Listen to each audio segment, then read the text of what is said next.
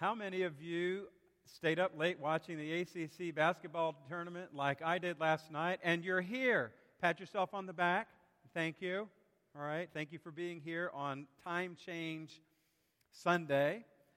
And if you're like us, we made certain that we switched our clocks forward. Last time there was a time change, we forgot. And we were glad that we made it to church on Sunday. But we didn't forget last night. Our scripture lesson now today, as we draw our attention to it, is from Paul's epistle to the Ephesians, chapter 2. I'll be reading verses 1 through 10. Follow along in your Bibles or on the screens as I read. As for you, you were dead in your transgressions and sins, in which you used to live, when you followed the ways of this world and of the ruler of the kingdom of the air, the Spirit who is now at work in those who are disobedient. All of us also lived among them at one time, gratifying the cravings of our flesh and following its desires and thoughts. Like the rest, we were by nature deserving of wrath. But because of His great love for us, God, who is rich in mercy, made us alive with Christ, even when we were dead in transgressions. It is by grace you have been saved. And God raised us up with Christ and seated us with Him in the heavenly realms in Christ Jesus, in order that in the coming ages He might show the incomparable riches of His grace expressed in His kindness to us in Christ Jesus. For it is by grace you have been saved, through faith. And this is not from yourselves, it is the gift of God, not by works, so that no one can boast.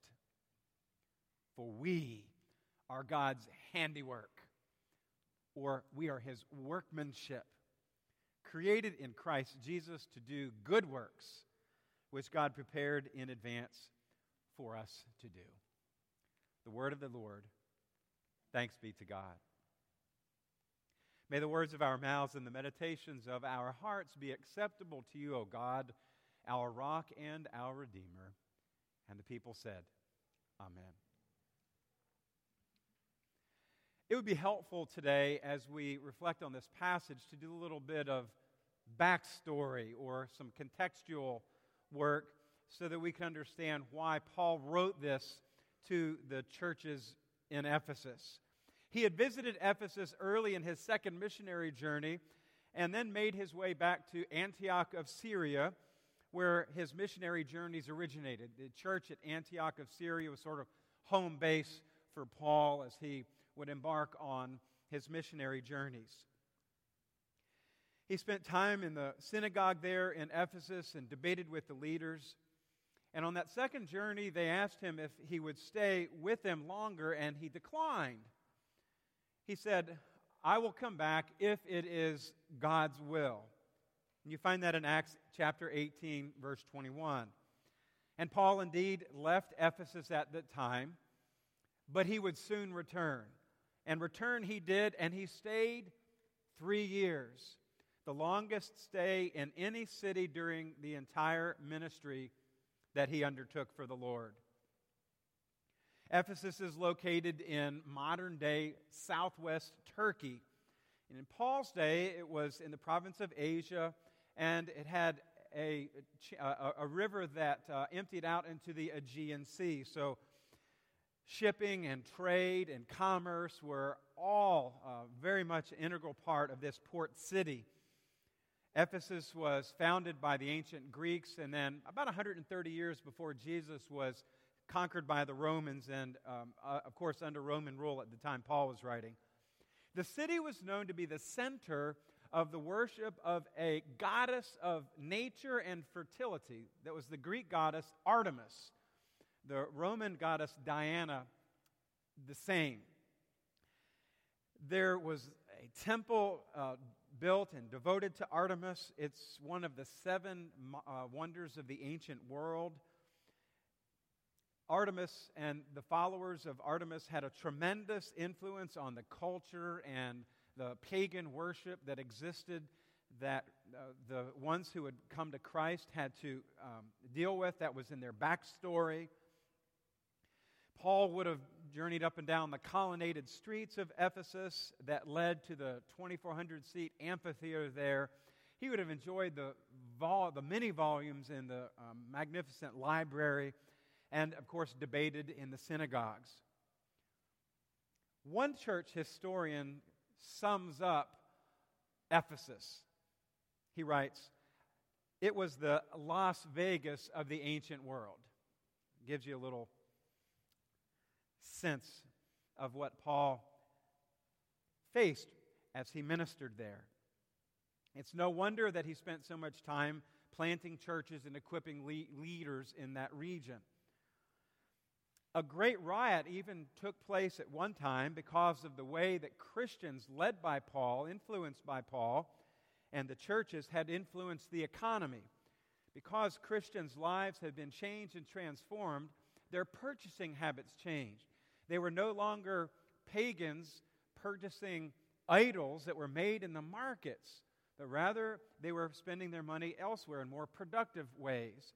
And the artisans got very upset, and there became a riot, and Paul was really blamed for it all. But it's amazing to see the transformation that took place in and around Ephesus because of the work of Jesus Christ. After the riots took place, Paul felt that it was time for him to move on and make his way back to Jerusalem. About 5 or 6 years later, he wrote this letter to the Christians there. And most scholars believe that he wrote it from prison in Rome, around the same time that he wrote Philemon, Colossians, and Philippians, known as the 4 prison letters. Paul had learned that there were false teachers that had been working to influence the Christians and their churches. And this major false teaching was known as Gnosticism. It starts with the G, G-N-O-S-T, Gnostic. It comes from the Greek word gnosis, which means to know or to understand, knowledge. And in his letter, he wanted to help them to have some reinforcement in their faith, to really get back to the basics, to remind them of where they had come and what they believed. Gnostics had a distorted view of the Christian faith. One of the groups of Gnostics denied the very humanity of Jesus. He was more of a spiritual being. And another group denied both the divinity and the humanity, that there's no way that could happen both at the same time. And still yet another view was that Gnostics felt you could do whatever you wanted to with your body, because the body didn't really matter, but it was the mind that was really supreme.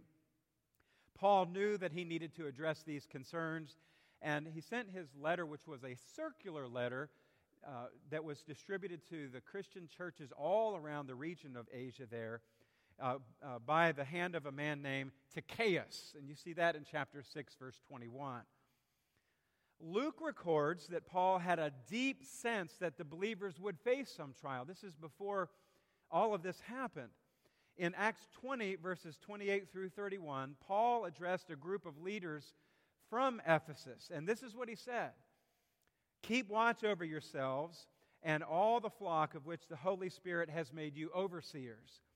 Be shepherds of the church of God, which he bought with his own blood." Paul writes, "I know that after I leave, savage wolves will come in among you and will not spare the flock." He almost has these prophetic words that false teachers are going to come. This is in Acts 20, verse 28 through 31. "Even from your own number men will arise and distort the truth in order to draw away disciples after them." So not only external threats, but false teaching from the inside. And then in verse 31 he says, "So, be on your guard. Remember that for 3 years I never stopped warning each of you night and day with tears." So while Paul was in Ephesus, he was doing the work of shepherding and pastoring, warning them that these kinds of things could come, especially in that culture and community. He was preparing them for these difficult times. Now he hears that it's happening, and he writes a letter to give them more encouragement, to remind them of their faith, where they had come from, and what God had done. The first few chapters of Ephesians focus on the work of God in Christ Jesus, more theological work, and the final 3 chapters focus on unity and the integrity of the local church. The former being more teaching, and the latter being more application.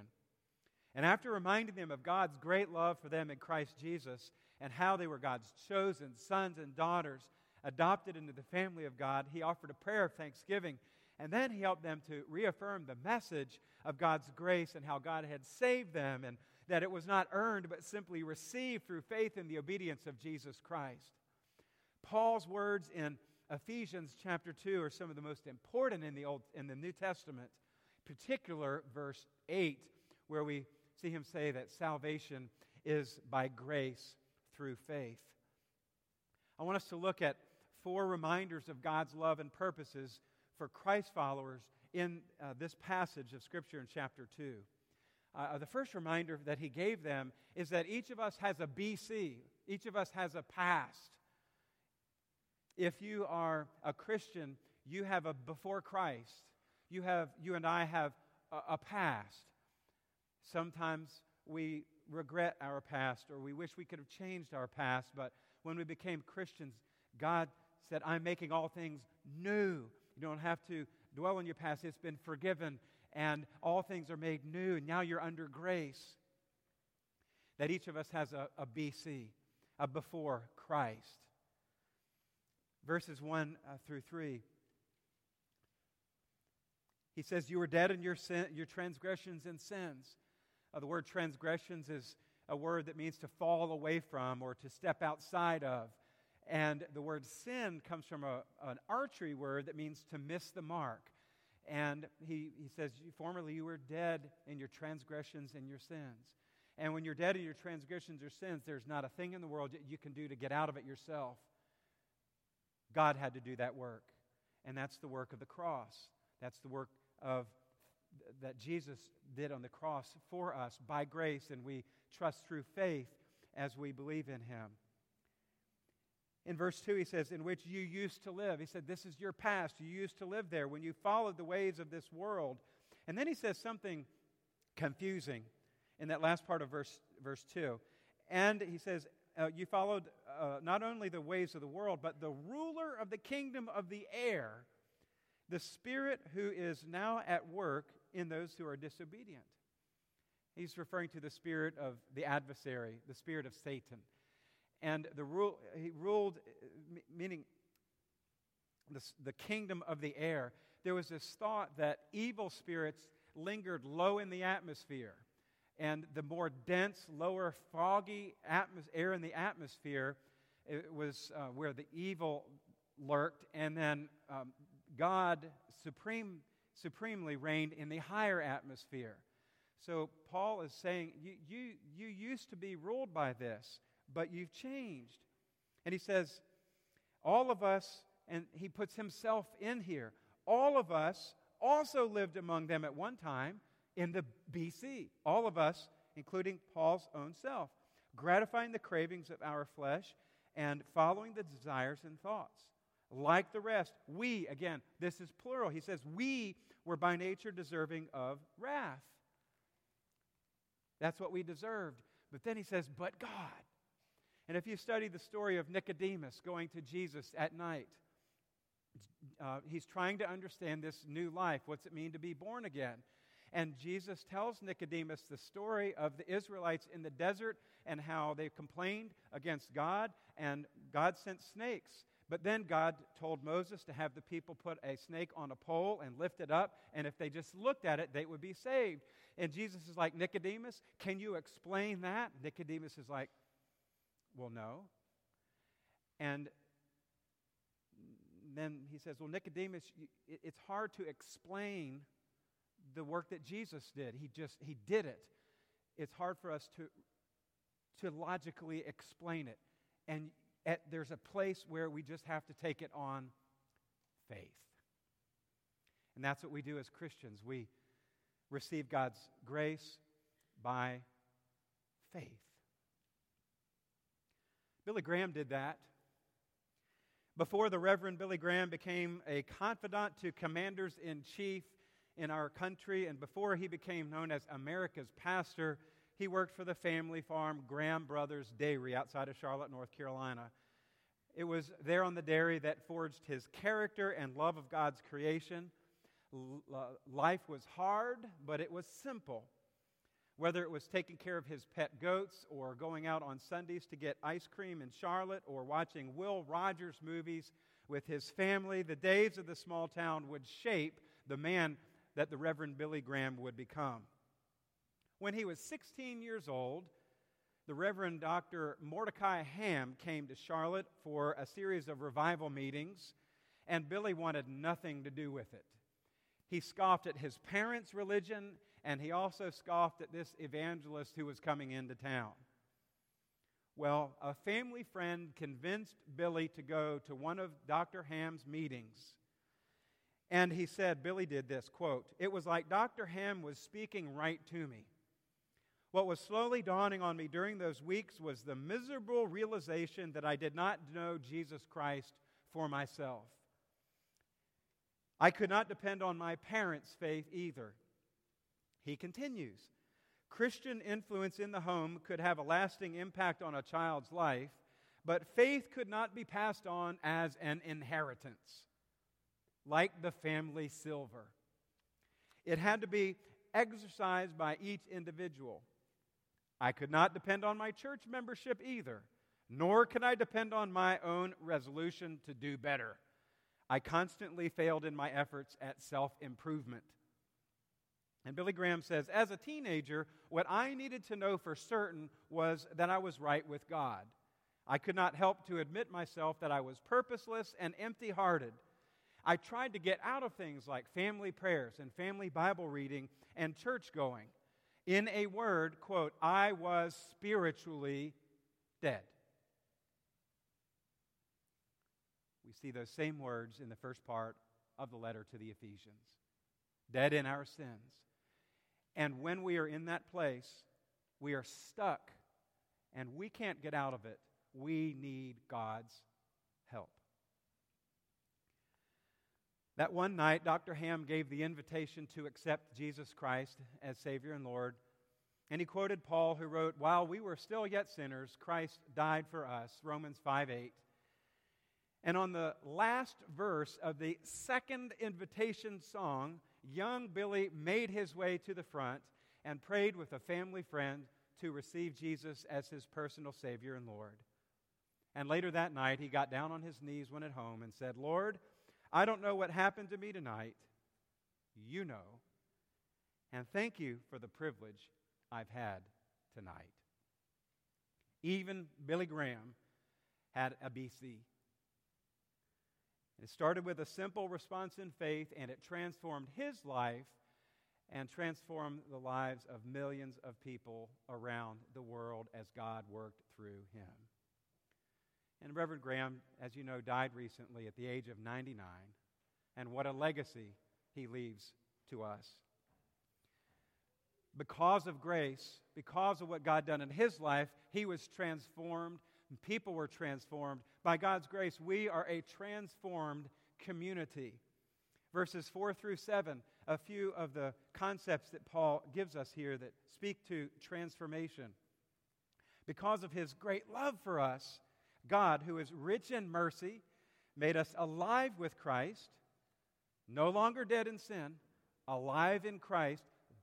Zoe is the Greek word, Zoe life, not bios, physical biology life, but Zoe life, the spiritual life. All things are made new. We are alive with Christ, even when we are dead in transgressions. It is by grace you have been saved. And God raised us up with Christ and seated us with him in the heavenly realms in Christ Jesus, in order that in the coming ages he might show the incomparable riches of his grace expressed in his kindness to us. Alive with Christ, raised up with Christ, seated with Christ, the throne of grace.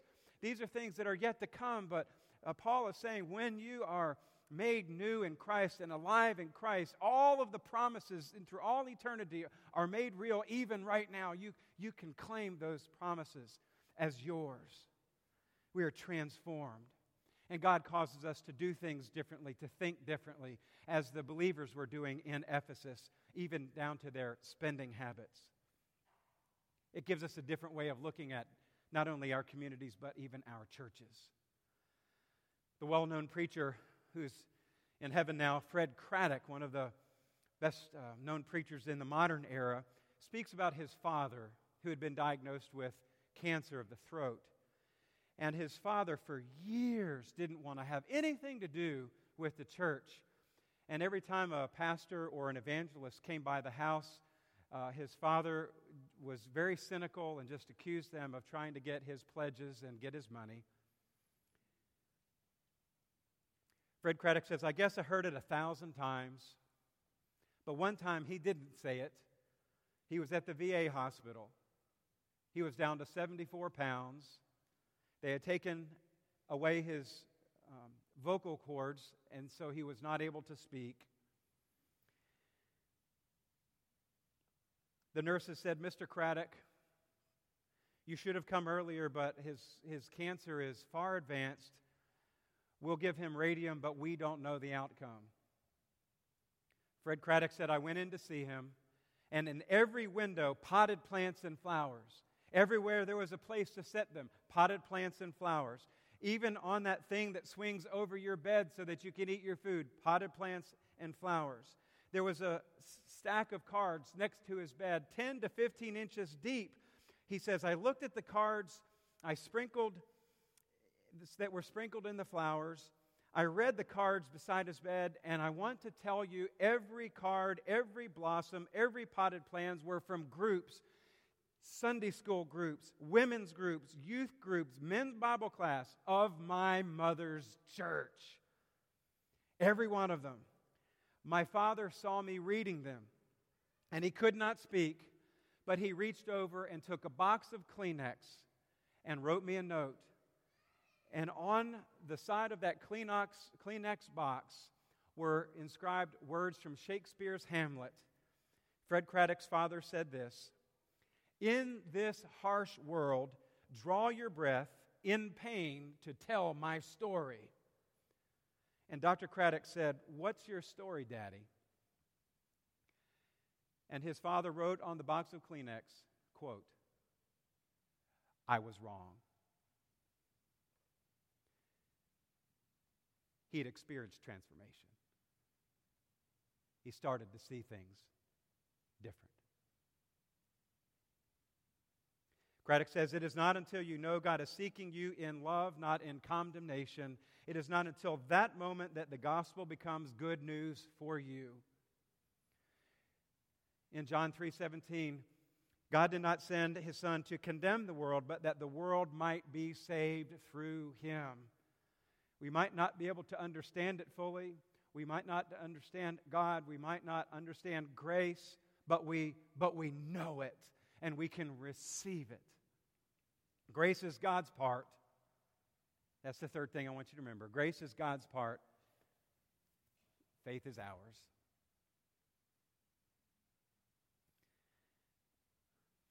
We are saved by grace through faith.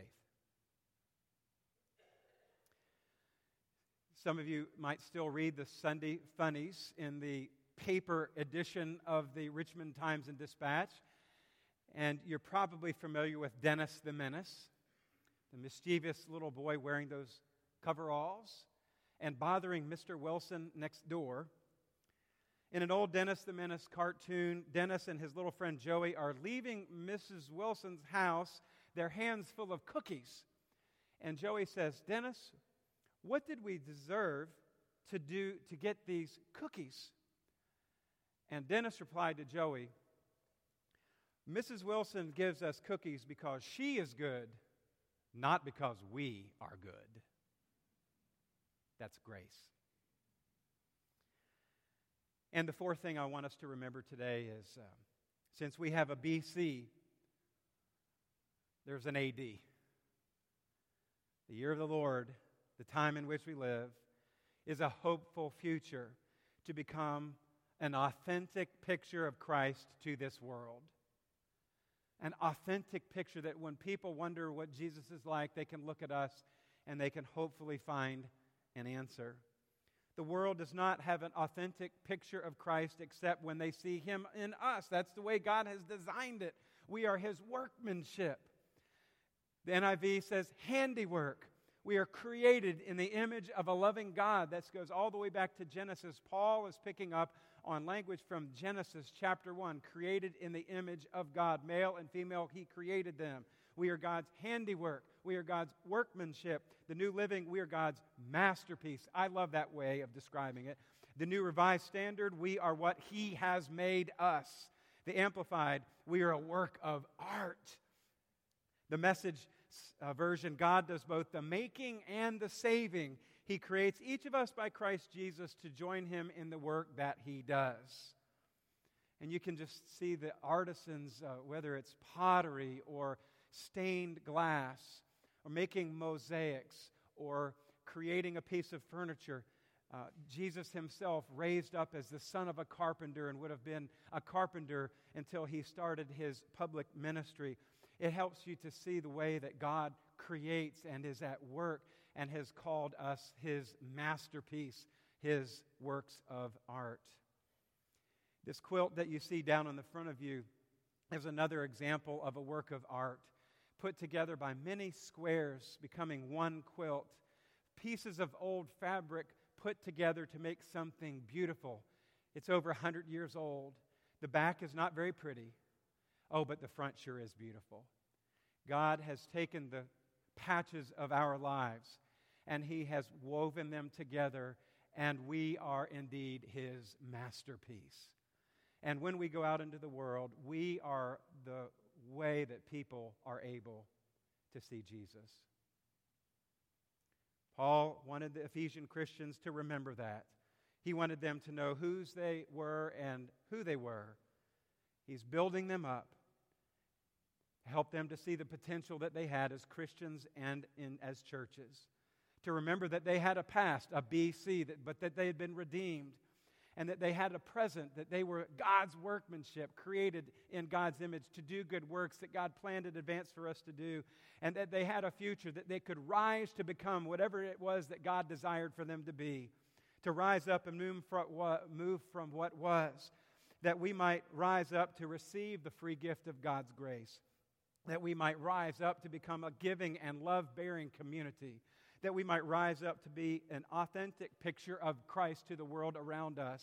That we might rise up as beautiful masterpiece works of art, uniquely created to bear the image of the artist who created us. That we might rise up to fulfill the divine purpose of the good works which God prepared in advance for us to do. And when someone is cynical about Christians and churches, that we would be so relentless in the pursuit of what is good and right and loving that people will be willing to say, I was wrong.